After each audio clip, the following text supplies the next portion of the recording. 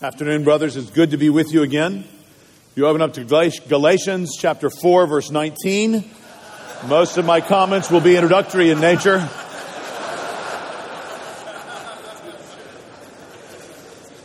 No, wait, let's not do that this time. Let me instead share with you something else. Let me read something to you. Research confirms common sense about effective leaders. They share crucial attributes. The first, termed surgency, contrasts dynamic agents of authority as sociable, gregarious, assertive, and leader-like against less competent ones who are quiet, reserved, mannerly, and withdrawn. Potent leaders also manifest emotional stability in their calm self-confidence. Their opposites are possessed by their emotions and show it in their anxiety, insecurity, and worrisomeness. Furthermore, people who exercise authority well are well organized, work hard, and act responsibly. Their conscientiousness makes them the polar opposite of people who are impulsive, irresponsible, undependable, and lazy. Good leaders are not hard or tyrannical, but rather sympathetic, cooperative, good-natured, and warm. Their agreeableness contrasts with the grumpy, unpleasant, and cold traits of persons who do not lead well.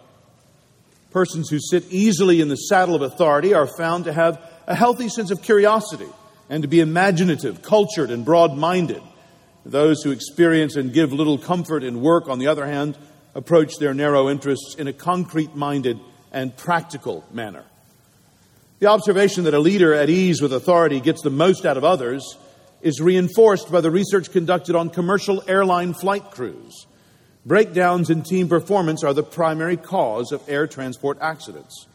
Flight crew performance, defined in terms of the number and severity of the errors made by the crew, is significantly correlated with the personality of the captain. Crews with captains who are warm, friendly, self-confident, and able to stand up to pressure, that is, those who possess the characteristics previously listed, make the fewest errors. Conversely, crews with captains who are arrogant, hostile, boastful, egotistical, passive-aggressive, or dictatorial make the most errors. That was Eugene Kennedy and his wife Sarah Charles in their book Authority, the Most Misunderstood Idea in America. And they raise important questions about a crucial issue for us. The thing we want to consider in this time together this afternoon, the leadership in the church. In our homes, leadership is important. In our churches, leadership is important. And in our churches, we always have crucial decisions coming up.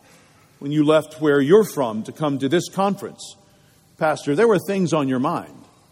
There were things you were getting away from for a few days. Things that you knew would be waiting for you when you returned.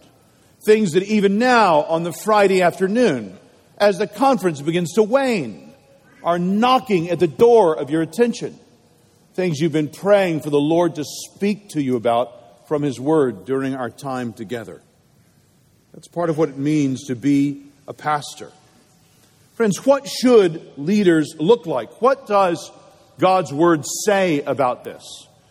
Well, as pastors, we love books. One of the things we love about Shepherd's Conference is the bookstore. Let me just tell you, the bookstore closes at 7 p.m. today. So if you're going to make purchases, it has to be done before 7 p.m. 2 purchases you might want to make. Mark, is this part of your sermon? Yeah, kind of.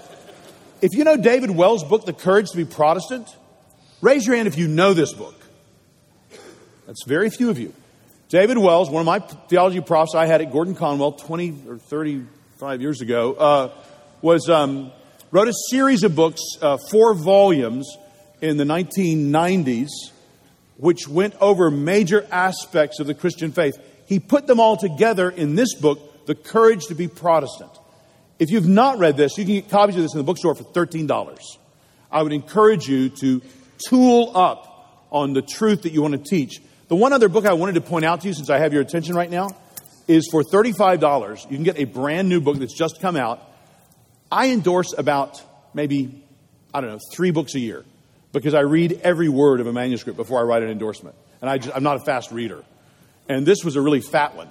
But when they asked me to do it and told me what it was, I thought, I want to read this for my own soul's sake.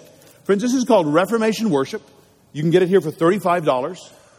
It's an amazing collection. I've read every word in it. It's taking Reformation liturgies.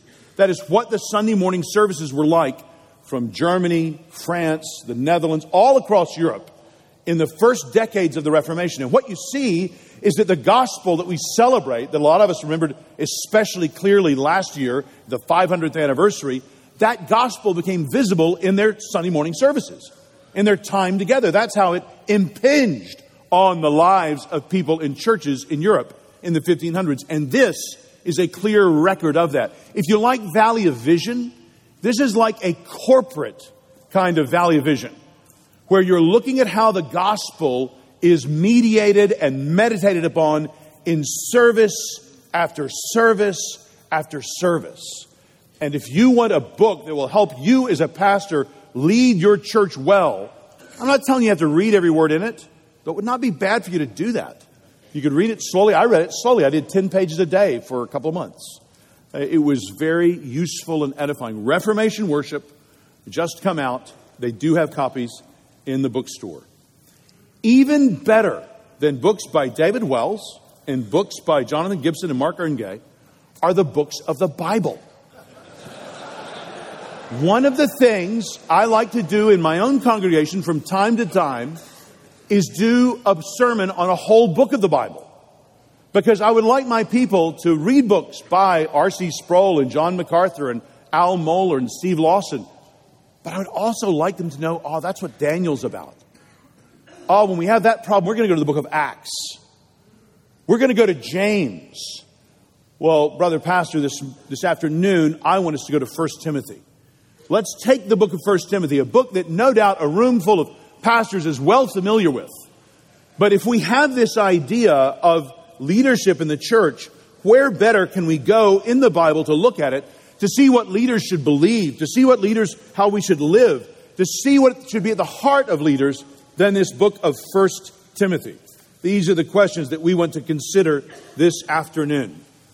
Now, Phil Johnson yesterday morning actually did a wonderful introduction to this as we thought about the role of Timothy as the senior pastor in the church at Ephesus.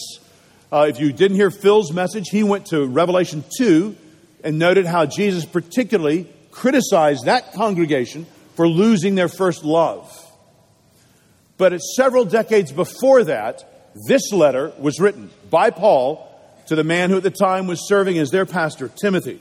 It's a very little book, 6 short chapters, written by Paul to perhaps his closest and most trusted disciple, who had become the pastor of this important church at Ephesus. And there were clearly problems in the church, and those problems presumably involved a growing sort of rogue leadership, which was powerful. While Timothy was still young at the time, and there were clearly some concerns on the part of the aging apostle Paul about Timothy's resolve. So Paul wrote, knowing that Timothy needed encouragement. And these other leaders were using the law in their teaching. They seemed to be currying the favor of various folks in the church. They seemed to have been paid rather well. The church seemed to be fraying, threatening to come apart at important fault lines. Under that situation of pressure, what should be done? Paul knew that Timothy needed an answer to that question, and so Paul wrote this letter. And we want to follow Paul's questions with interest of our own as he asks and answers 3 basic questions. What should a leader teach? How should a leader live? And what should be in a leader's heart? What should a leader teach? How should a leader live? And what should be in a leader's heart? Take what we find here as matters of prayer for your family, for your own church back home. And do pray about these things for yourself, that you would be a good leader in any way that God calls you to lead. First, what should a leader teach? Perhaps listen to your own heart. That God is the Father of all that He's created. that we're all brothers, that it's now the business of the human race to grow up and face our evil angels honestly and choose the right, to live according to the best lights of our own consciences. I shudder to think how many pulpits around this country may hear such sermons even this coming Lord's Day. That's the best many preachers have to offer. Some version of look inside, find the best, see the positive things in you, celebrate those. Well, that's so much unlike this book of 1 Timothy. That is not what Paul told Timothy under the inspiration of the Holy Spirit. Paul clearly urged Timothy to oppose false doctrine and to commend the true teaching about Christ. In fact, that was to be the basis of their fellowship in the church at Ephesus. Look in 1 Timothy, see how it begins in chapter 1. Paul, an apostle of Christ Jesus, by command of God our Savior, and of Christ Jesus our hope. To Timothy, my true child in the faith, grace, mercy, and peace from God the Father and Christ Jesus our Lord. As I urged you when I was going to Macedonia, remain at Ephesus so that you may charge certain persons not to teach any different doctrine, nor to devote themselves to myths and endless genealogies which promote speculations, rather than the stewardship from God, that is by faith. The aim of our charge is love that issues from a pure heart and a good conscience and a sincere faith.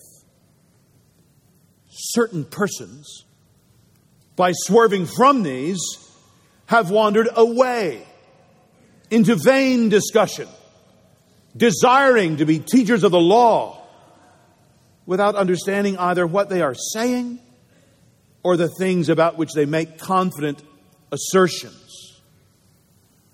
You see, as soon as Paul greets Timothy, he gets right to it. He tells him that he needs to be withstanding false doctrine. He warned him clearly against false teachers, charging him to oppose their false teaching. Do not teach false doctrines, Paul urges. Paul picked this theme up again later if you look over in chapter 6. Look at verse 3. If anyone teaches a different doctrine and does not agree with the sound words of our Lord Jesus Christ and the teaching that accords with godliness, he is puffed up with conceit and understands nothing. I just wonder, would that language sound at home in your pulpit? What does it mean if that language wouldn't sound at home in your pulpit? Is it possible that your pulpit sounds more like a Hallmark card than the Apostle Paul? Apparently, some who were presenting themselves as teachers there in Ephesus and even among the Christians were stirring up trouble by teaching about the law, as he says here in 1:7, but doing so wrongly. They apparently mixed it up with myths and endless genealogies. But though they were confident talkers, Paul said they didn't know what they were talking about. And Timothy needed to call them out for the love he had for God and for the sheep. As important as the doctrine of sanctification is, and its reality in our lives, the news that we Christians have to declare is not fundamentally about our law keeping, about our own obedience. Here in chapter 1 in verse 9 and 10, he says that the good news we have to bear is not for good men. It's not, if you look there in verse 9, it's not for the just, he says. Brother preachers, we have news. But look there in verse 9, it's for the lawless and disobedient, for the ungodly and sinners, for the unholy and profane, for those who strike their fathers or mothers, for murderers, the sexually immoral, men who practice homosexuality, enslavers, liars, perjurers, and whatever else is contrary to sound doctrine. Brother pastor, never forget that these are the people our message is intended for. These are the people we want to reach. We just sang in How Sweet and Awful. Why was I a guest? We know ourselves to be those who are by nature unjust. We're not saved by our own sanctification, but by the holiness of another for us. Now, apparently some in Ephesus did forget. They thought the church was to be just for respectable people. So then what should Timothy teach if he was to lead the church at Ephesus well? Well, Paul said clearly they were to teach the gospel. Look down a little bit further in verse 12. Chapter 1, verse 12. I thank him who has given me strength, Christ Jesus our Lord, because he judged me faithful, appointing me to his service. Though formerly I was a blasphemer. And just note the formerly there. See, even in what I just said about sanctification, those were important truths. But if you take any solace in your own sins currently, because of who we just said this message is for, you're misapplying that truth. You're beginning to feel okay about your sin. But, brother preacher, the gospel that we have is a good news for sinners to call us to repent of our sins. So when Paul here is confessing his sins, note that word, formerly.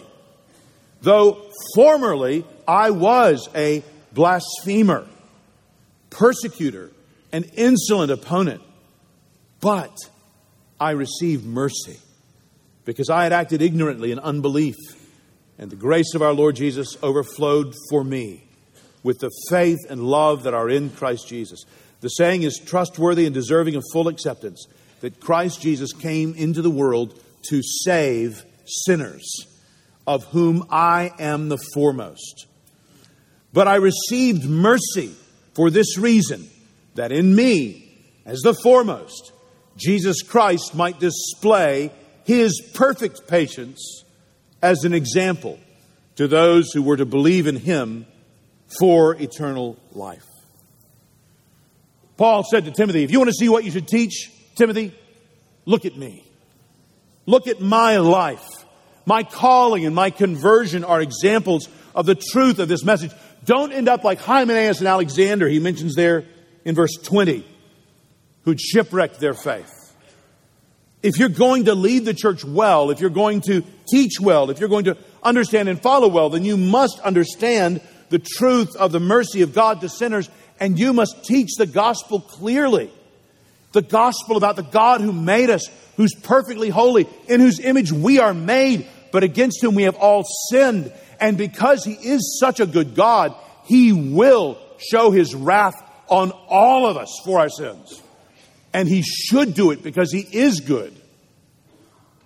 But in his great mercy, he sent his only Son to live a life of complete trust, to live a life of righteousness, and to die on the cross. And what was given us was the penalty paid for our sins, and also the active obedience of Christ in his life of trust, his righteousness imputed, accounted to us. Specifically, God raised him from the dead for our justification. He ascended to heaven, presented his sacrifice to his heavenly Father, who accepted it, and he calls all of us, and that includes you. If you are here at a pastor's conference unreconciled to God, you can be forgiven for your sins. You can trust in Christ today and be forgiven and restored to the relationship with God you were made in his image to bear and to have. Brothers, this is the message that we are privileged to preach with clarity and strength of the Holy Spirit every Lord's Day when we gather in our churches. If you look over in chapter 4, Paul warned Timothy that not only must he be careful about the message he preaches, but he must continue to, because these problems aren't going away. If you've ever thought, I'm just going to see my church through this storm and then I'll be okay, I think those storms kind of continue until the Lord calls you home to heaven. I think it's the nature of this world to be stormy. I'm not saying there are never more peaceful periods comparatively in a church's life. But friends, this world is not our home. In the future here, Paul says, people will follow deceiving spirits. Can you imagine him writing this letter of encouragement to Timothy? And he tells them what we read here in chapter 4. It must be because Paul understood that the encouragement that's needed is not sweet nothings in Timothy's ear. It's the truth. so that he will be comfort. That's with strength. Come with strength, fort. Strengthened, encouraged, courage put in his heart by the truth of the situation. Look at chapter 4 again. Now the Spirit expressly says that in later times some will depart from the faith by devoting themselves to deceitful spirits and teachings of demons, through the insincerity of liars whose consciences are seared, who forbid marriage and require abstinence from foods that God created to be received with thanksgiving by those who believe and know the truth. For everything created by God is good. Nothing is to be rejected if it is received with thanksgiving, for it is made holy by the word of God and prayer. If you put these things before the brothers, you will be a good servant of Christ Jesus, being trained in the words of the faith and of the good doctrine that you have followed. Have nothing to do with irreverent, silly myths. Rather, train yourself for godliness. For while bodily training is of some value, godliness is of value in every way, as it holds promise for the present life and also for the life to come. The saying is trustworthy and deserving of full acceptance. For to this end we toil and strive, because we have our hope set on the living God, who is the Savior of all people, particularly of those who believe. There will be more people, he's saying, like Hymenaeus and Alexander, who will make shipwreck of their faith. Yet Paul urges Timothy, you be disciplined not to do that. Don't fail in all this, Timothy. Also, though, brothers, don't fail to notice the attractiveness of false teaching. It's good for you sometimes to not just mock false teaching or even denounce false teaching, but to help people understand why it could be attractive and to expose it for the charlatan that it is. You know, in chapter 1, the false teaching is about the law. And it would apparently exclude all these bad people we've mentioned. Over in chapter 4, we see it will involve asceticism, apparent self-denial. Now, abstaining from sin and even from physical pleasures of this life would seem to be good things, right? Well, not always. If we do these things that we think earn God's pleasure, then we have accepted some kind of false teaching. As Paul says here in chapter 4, verse 10, God, the Savior of those who believe, is our only hope. Brothers, this is the message you must teach. Even if the teachers in your local schools are calling such messages exclusive, intolerant, divisive, even hateful. Have you noticed a change in the public schools just in the last 5 years? I know they've been changing for decades. But I'll tell you, as a pastor who's lived in the same community where many people that are Christians try to use the public schools, in the last 5 years, at least where we live, it's become almost impossible. I don't want to say that to discourage any of you dear public school teachers, or maybe you're married to one or have them in your church. God bless that tribe. God give them wisdom and success. But I have to tell you, we are facing an hostility today that our people know every time they send their kids to a school like one of these. We need to be clear in our teaching. Positively, Paul says, live as a model for the believers, both in how you conduct yourself and in the doctrine you teach. Watch your doctrine. Again, chapter 4, verse 11. Command and teach these things. Let no one despise you for your youth, but set the believers an example in speech, in conduct, in love, in faith, in purity. Until I come, devote yourself to the public reading of Scripture. When's the last time you did that in your church? To exhortation, to teaching. Do not neglect the gift you have, which was given you by prophecy when the council of elders laid their hands on you. Practice these things. Immerse yourself in them so that all may see your progress. Keep a close watch on yourself and on the teaching. Persist in this, for by so doing you will save both yourself and your hearers. So just to summarize this hugely important point, What should a leader teach? Good leadership must be based upon the truth. Simple, positive thoughts will not do in a world of tragedies that are so real, like the shooting in Parkland, Florida, or Las Vegas, or the Holocaust that's been going on for decades in North Korea. Brothers, do you ever pray about that publicly in your churches? Do you decry and pray for God to remove such hateful rulers who abuse millions of people made in God's image? Things like this should be in your heart. You should teach the truth about them. You should lead out clearly in your congregation. Friends, there's a lot more to the Christian gospel than simply the little bits of celebrating the remnants of the good left in us, which so many of the TV preachers do. That is not the gospel. You know, the gospel is not God don't make no junk. Yeah, God don't make no junk. We junked ourselves. You know, we are still, all of us are made in the image of God. But as Ligon so well put it yesterday, the fall has made the image of God not be erased from us, but be effaced in us. It is obscured. It is distorted. Yes, we're a Cadillac. Good news. Bad news. We're a Cadillac at the bottom of the cliff. We want to be clear in teaching these truths to the people in our churches. So let's say we could right now, up on the screen, have a random pastor picked from this room and then a random member of your church and interview them about what you're teaching. Are you teaching these doctrines clearly? Brother Pastor, hear Paul's words here by the Holy Spirit. Timothy needed to know, he needed to teach clearly. We need to know that today. We have the one true message of hope. Jesus Christ came into the world to save sinners. Let's be clear about that. Well, if that's what a leader should teach, then how should a leader live? How should a leader live? Second big question. As we're considering at the beginning of the sermon, a real leader must have the ability to help people think of more than just themselves, to help them think of the whole. I think this is easier in other cultures. I think it was easier in past ages. I think we live in an age of unrivaled self-indulgence.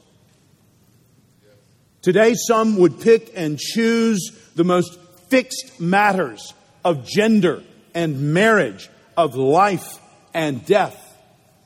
We see this in gigantic ethical ways and in small ways. You know, even while I'm preaching, you face an infinity of choices on your cell phone. You can be getting things done with your staff meetings while you're listening to the message. You can be looking at the lyrics for that hymn that we sang a few minutes ago that you didn't quite get. You want to maybe use it on Sunday. You can be doing 1,000 things productive or as unproductive as Angry Birds. I mean, you can be doing so many things. This world is tailored to us as individuals, to us as consumers. We are self-focused. We are cultivated to care for ourselves. But such self-focus or selfishness, while it may be understandable in young children, it is tragically out of place in parents, in adults, especially in pastors. In this letter, Paul clearly told Timothy that authority is important and that good authority is a blessing in the world, at home, and most particularly in the church. He doesn't say much about authority in the world, but I do want you to notice the beginning of chapter 2. He does have a couple of sentences here, inspired by the Holy Spirit. They're important for us, and they're important for us as we lead our churches. 1 Timothy chapter 2. First of all, then, I urge that supplications, prayers, intercessions, and thanksgivings be made for all people, for kings, and all who are in high positions, that we may lead a peaceful and quiet life, godly and dignified in every way. No one is to be excluded from the blessing of authority. All of us are to benefit from the peace that the state keeps, because God is concerned for all people, as Paul clearly says here. Brother preacher, when was the last time that you requested of God, that you prayed for, that you interceded for, that you thanked God for those in authority in our country, in our nation. Brother Pastor, we pray by name for the mayor of D.C. We pray for President Trump. We prayed for President Obama. We prayed for President Bush. We prayed for President Clinton. John could even remember praying for President Truman,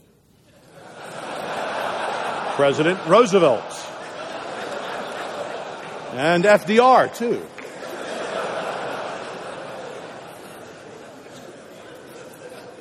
And think of who Paul was telling them to pray for. Paul was telling them to pray for the Roman emperor. Could you think of someone more hateful to Christians? The 3 or 4 Roman emperors in the middle of the first century were no friends of the gospel. So maybe you could think, okay, maybe Paul meant for Timothy to pray something like, oh God, strike the emperor dead. I don't think so. God can draw a straight line with a crooked stick. You pray for whoever the emperor is. You pray for whoever the president is, for the good of all the people, including your own church and your own family. More than that, though, Paul also said something passingly about that cradle of the state, which is the home. The home, and there the right use of authority. Men and women, particularly married couples, are in view here. So after giving some interesting comments on appropriate dress and activities for women, Paul goes on in chapter 2, verses 11 to 15, to prohibit women from teaching and ruling men because God created the man first and because the woman sinned first. This suggests that husbands are intended by God to have authority over their wives. That this exercise of authority was to be a blessing for the husband and the wife. You know, Plato thought that all the problems of the state came from family loyalties. Plato thought the family was actually the problem in society.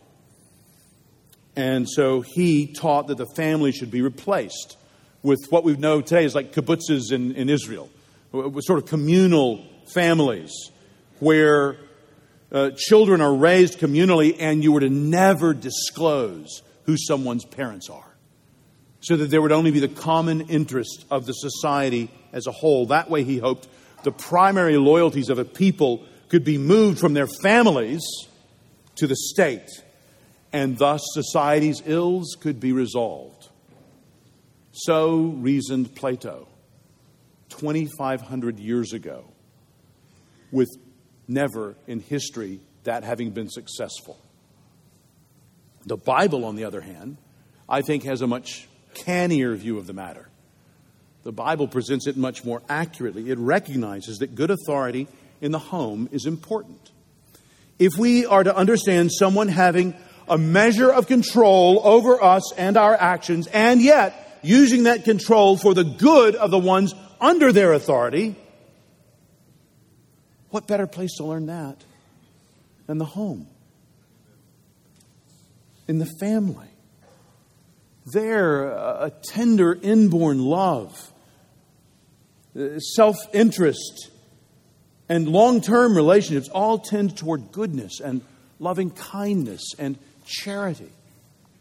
Ever since the garden, Satan's basic temptation has been to tell us that God cannot tell us no and love us.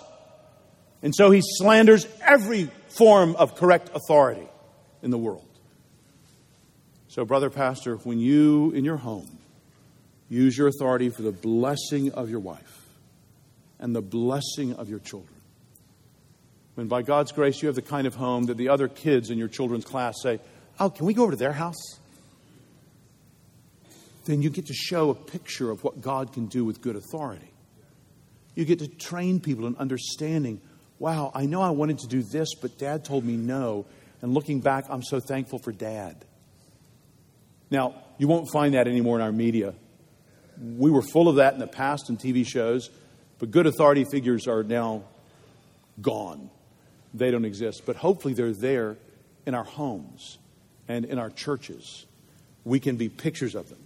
Most of the space Paul spends writing to Timothy about good leadership, though, is at church. So this is what chapter 3 is about. Paul wrote at the beginning of chapter 3, the saying is trustworthy. If anyone aspires to the office of overseer, he desires a noble task. Therefore, an overseer must be above reproach. And Paul continues to write about this. If you look in chapter 3 down through verse 15, when he concludes with, if I delay, you may know how one ought to behave in the household of God, which is the church of the living God, a pillar and buttress of the truth. So in this chapter, Paul sets down some qualifications for overseers, for that is elders, and for deacons, and he gives some specific directions for what kind of person should serve in each capacity. He gives instructions for how we should live in God's family, and particularly for who our leaders should be and what they should be like. He writes of them personally and in their families, about how they relate to the church and how they relate to the wider world. So what we find is that these elders, these overseers, are to be irreproachable in their observable conduct, to have an exemplary marriage and family life, to be temperate in all things, self-controlled, respectable, hospitable, able to teach, not violent or quarrelsome or greedy, not a recent convert, and well respected by those outside the church. Deacons, too, were to be blameless, exemplary in their family lives, temperate in everything, not greedy, but respectable, not liars, but people who honestly hold the deep truths of the faith. Now, I have to say, reading this in 2018, this looks like a very impressive list of virtues.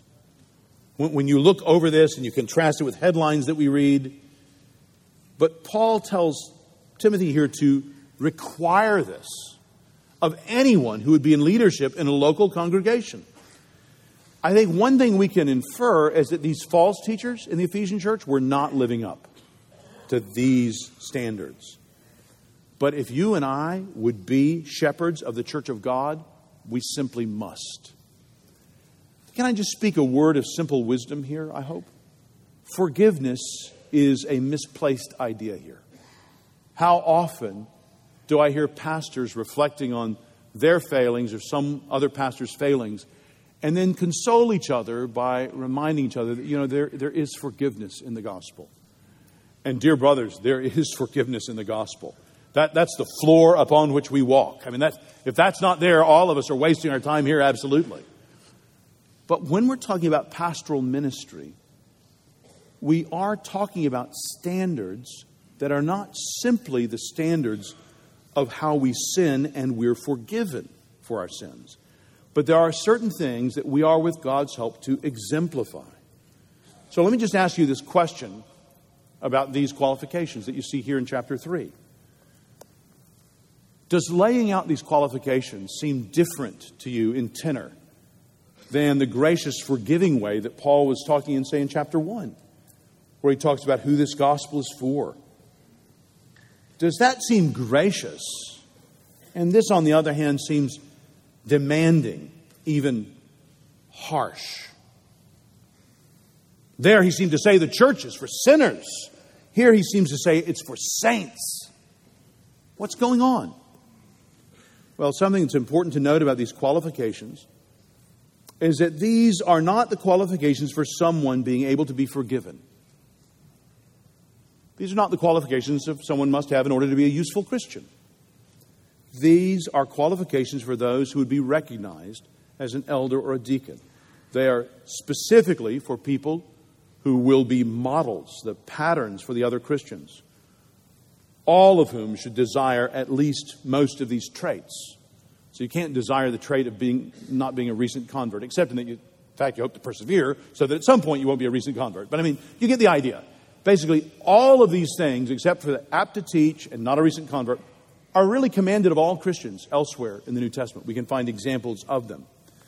But this combination of these traits are supposed to typify those of us who are to be elders or deacons. Most interesting, notice that the character of these church leaders is to be built not for themselves, but for others. You know, one quality I've found throughout the sort of great preachers I have known, or good pastors, and the personalities are as different as the animals in the zoo. I mean, Lig and John and Steve, and Austin, with his socks, are great brothers, but they're all different than each other. But I'll tell you something that is in common about every good pastor you know. They have built their life to serve the Lord by serving other people. They don't fundamentally use other people to serve themselves. Now, we may in fact end up being served by other people. So one of the fun things for me as a speaker about coming to this conference is I have like servants. Wow, I've got like Pete showing me around, and I've got Blake I brought with me, and I've got Trey trying to make sure I'm safe. And it's just wonderful. They try to make sure that the speakers are taken care of because they know, we got a lot to do. But honestly, if you're going to be a good pastor, while, yes, you're going to be served, your whole life has got to be built around serving others. So if you would ever go into the pastorate out of selfish ambition, you've just found the wrong job. You really need to go do something else. And do it before it ends up in a faith-defeating tragedy in your church. How should a leader live? He should live a life for others. This is the authority that we are to show, we hope, in the state, certainly in our homes, definitely in church. Not a life of authority exercised by someone who is self-focused, but authority which blesses those under it, which reflects the good and kind authority of God. And of course, when I mention this, I cannot help but go to 2 Samuel 23. Let's just turn there for a minute. We'll get right back to 1 Timothy. Go over to 2 Samuel 23. If you have never noticed these verses, when we're thinking of authority, these are so good. 2 Samuel 23, just the first few verses. 2 Samuel 23.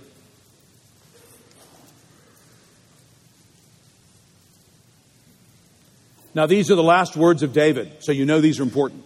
Given it's David, given it's his last words, these are extremely important. The oracle of David, the son of Jesse, the oracle of the man who was raised on high, the anointed of the God of Jacob, the sweet psalmist of Israel. You see the parallelism. It's reinforcing how important this person is. And then the words begin. The Spirit of the Lord speaks by me. So these are not just David's words, but the Spirit of the Lord speaking by David. The Spirit of the Lord speaks by me. His word is on my tongue. Okay, so what is he going to say? Here it is. The God of Israel has spoken. Okay. The Rock of Israel has said to me. Yes. Okay. So we've now got 4 lines of parallelism to show that what's coming is as it were in all caps. This is David's last words. David, of all people in the Old Testament, this is King David's last words. Here they are. When one rules justly over men, ruling in the fear of God, he dawns on them like the morning light, like the sun shining forth on a cloudless morning, like rain that makes grass to sprout from the earth. Oh, is that not a beautiful image?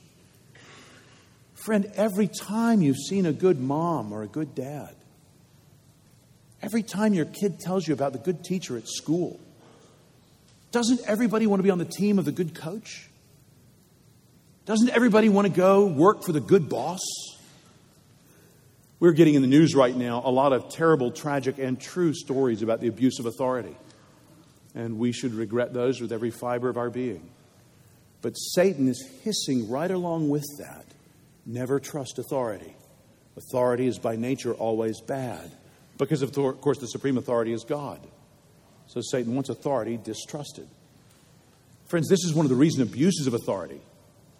Sexual abuse, racism are such terrible sins because they take people in positions of power and authority, which is much like God, and they do bad things to others under that authority. So that's a particular blasphemy against God. And what David is saying here is when authority is used well, it blesses those under it. If you don't have a good picture of that in your mind, just stay here for Sunday and come to Grace Community Church. See what authority used fruitfully for 5 decades in a row bears by God's grace. Look in your own home. Maybe your parents that you grew up under. Maybe a church that you grew up in. Look for examples in your own life, not of the painful abuses. They may be there. But look for examples of good use of authority. And see how that's blessing you even today. That's what Paul's writing to Timothy about. He's saying there needs to be authority like that. One more aspect of good leadership. Number 3. What is at the heart of good leadership? And this heart is something which would particularly stand out these days, I think, so marked by materialism. Here in this letter, Paul clearly told Timothy that he was to live not for his own gain, but for God's pleasure. And he was to urge others to do the same. The good and right way to live is the way that pleases God. Pleasing God is the great motive. If you've never read John Piper's book, The Pleasures of God, it's a glorious book. I think it's the best book John's written. The Pleasures of God by John Piper. Get it, read it, feast on it for your soul. You look over here in 1 Timothy in chapter 5, where Paul deals with some very particular problems about our duties toward each other in the church. In the first couple of verses in chapter 5, Paul talks to Timothy about how he personally should exhort various different kinds of folks, respecting each of them. Verse 5, do not rebuke an older man, but encourage him, as you would a father. Younger men as brothers, older women as mothers, younger women as sisters, in all purity. The bulk of this chapter, in verses 3 to 16, is taken up with some very practical questions about how to regulate the church's care of women who had become widows. Because it was very much understood to be the role of the family to care for those in the family who were widowed and who no longer had husbands to provide for them.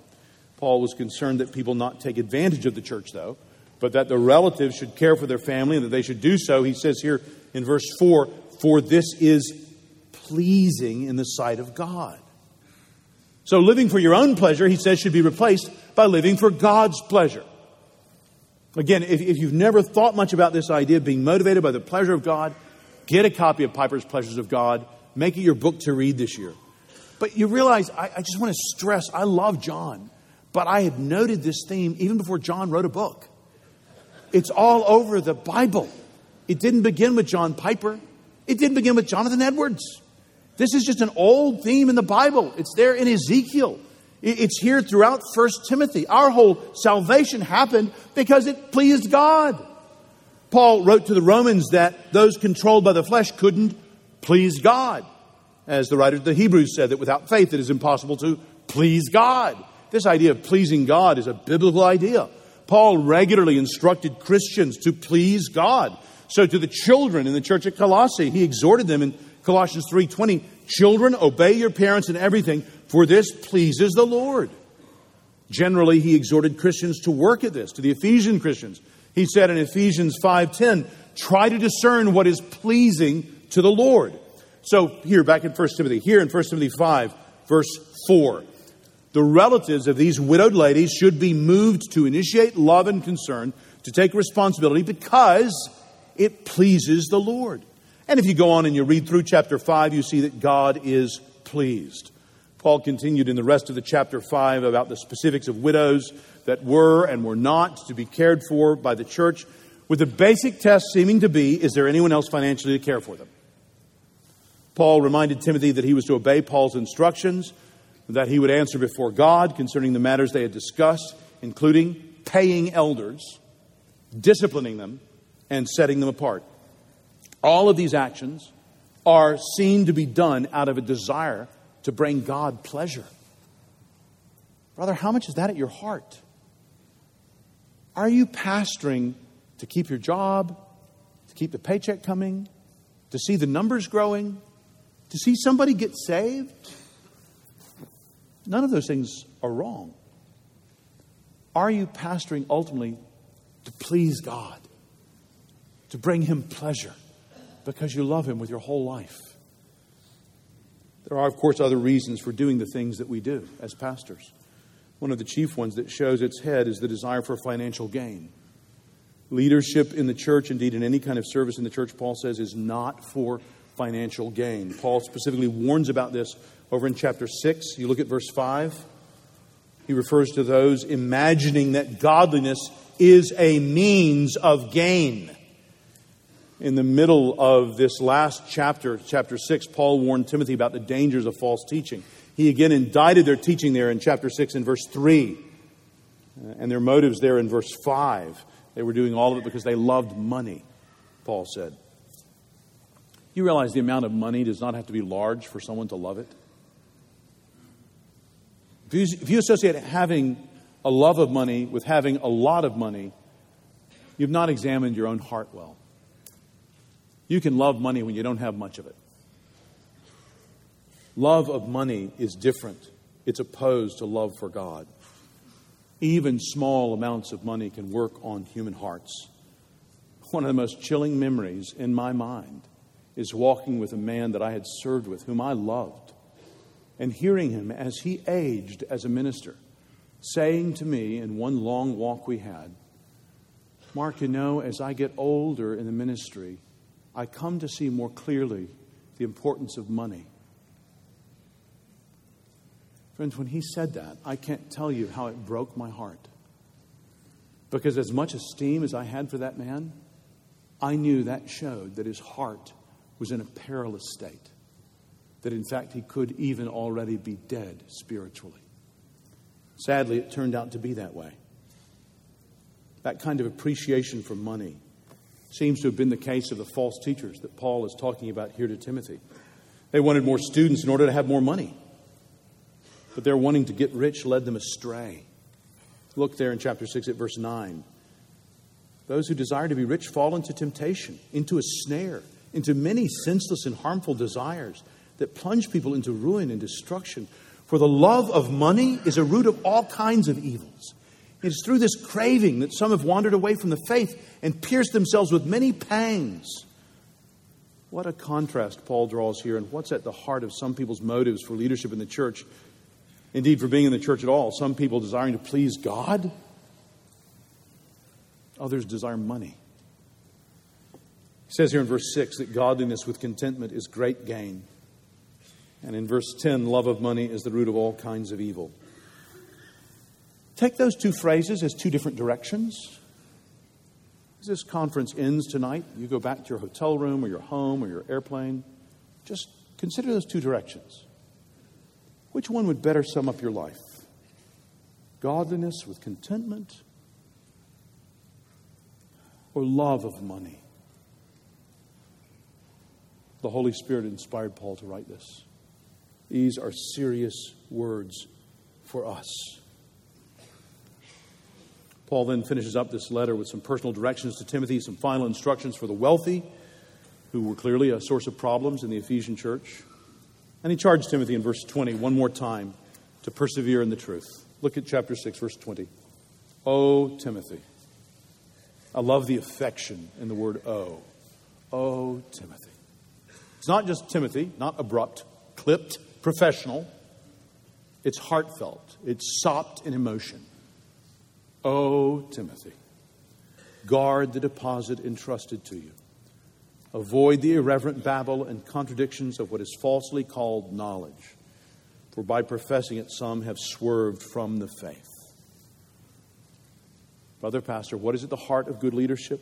The heart of good leadership is a desire not for money for yourself, but for the pleasure of God. You want to see Him pleased, to please Him and to display His pleasure. May God give our churches leaders like this, leaders committed to the gospel, committed to the good of the church, committed to living in such a way as to please God. But we have to say pastors aren't always this way, are we?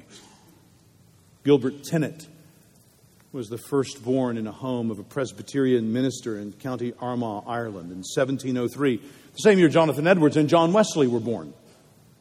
At the age of 15, Gilbert Tennent's family immigrated to Philadelphia. There, Tennent grew up along with his two brothers, going to Yale for his education. After moving around with his family a bit, when he was 23, he was licensed to preach. At 24, the Philadelphia Presbytery ordained him. He was soon settled at New Brunswick, New Jersey. By 1734, revivals had begun to occur in New Brunswick, and Tennent became an ardent evangelist, traveling to preach throughout New Jersey, Pennsylvania, New York, and throughout New England. Tennent encouraged the Philadelphia Presbytery to be more diligent in examining the evidences of grace in the lives of candidates for the ministry. And controversies ensued.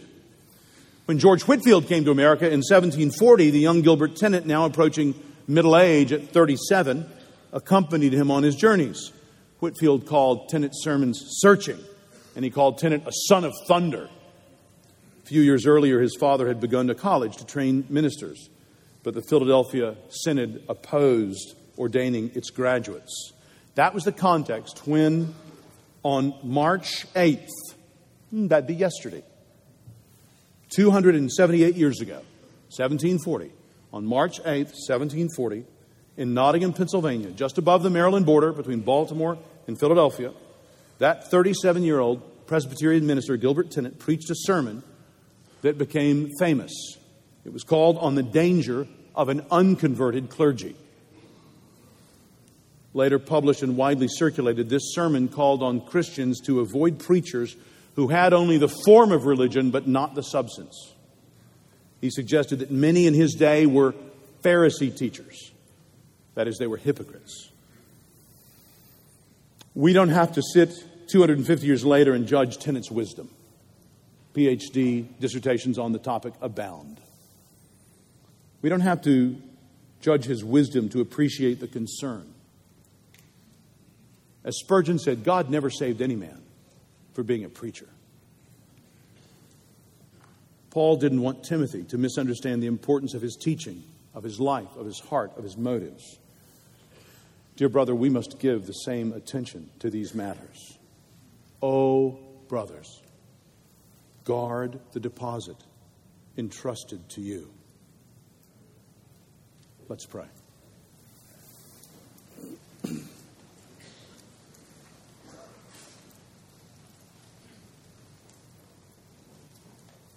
Lord God, we thank you that you give us your word and that by it you sometimes pick us up by the scruff of our necks and shake us. And other times, Lord, you hug us to yourself and assure us of your carrying us home. You know what each one here in this room needs. Holy Spirit, take the word that you have inspired, apply it to our hearts. Bring pleasure to yourself through working holiness, trust, love, and obedience in us, even in our ministries, and through our ministries in the lives of our people. We pray in Jesus' name and for his sake. Amen.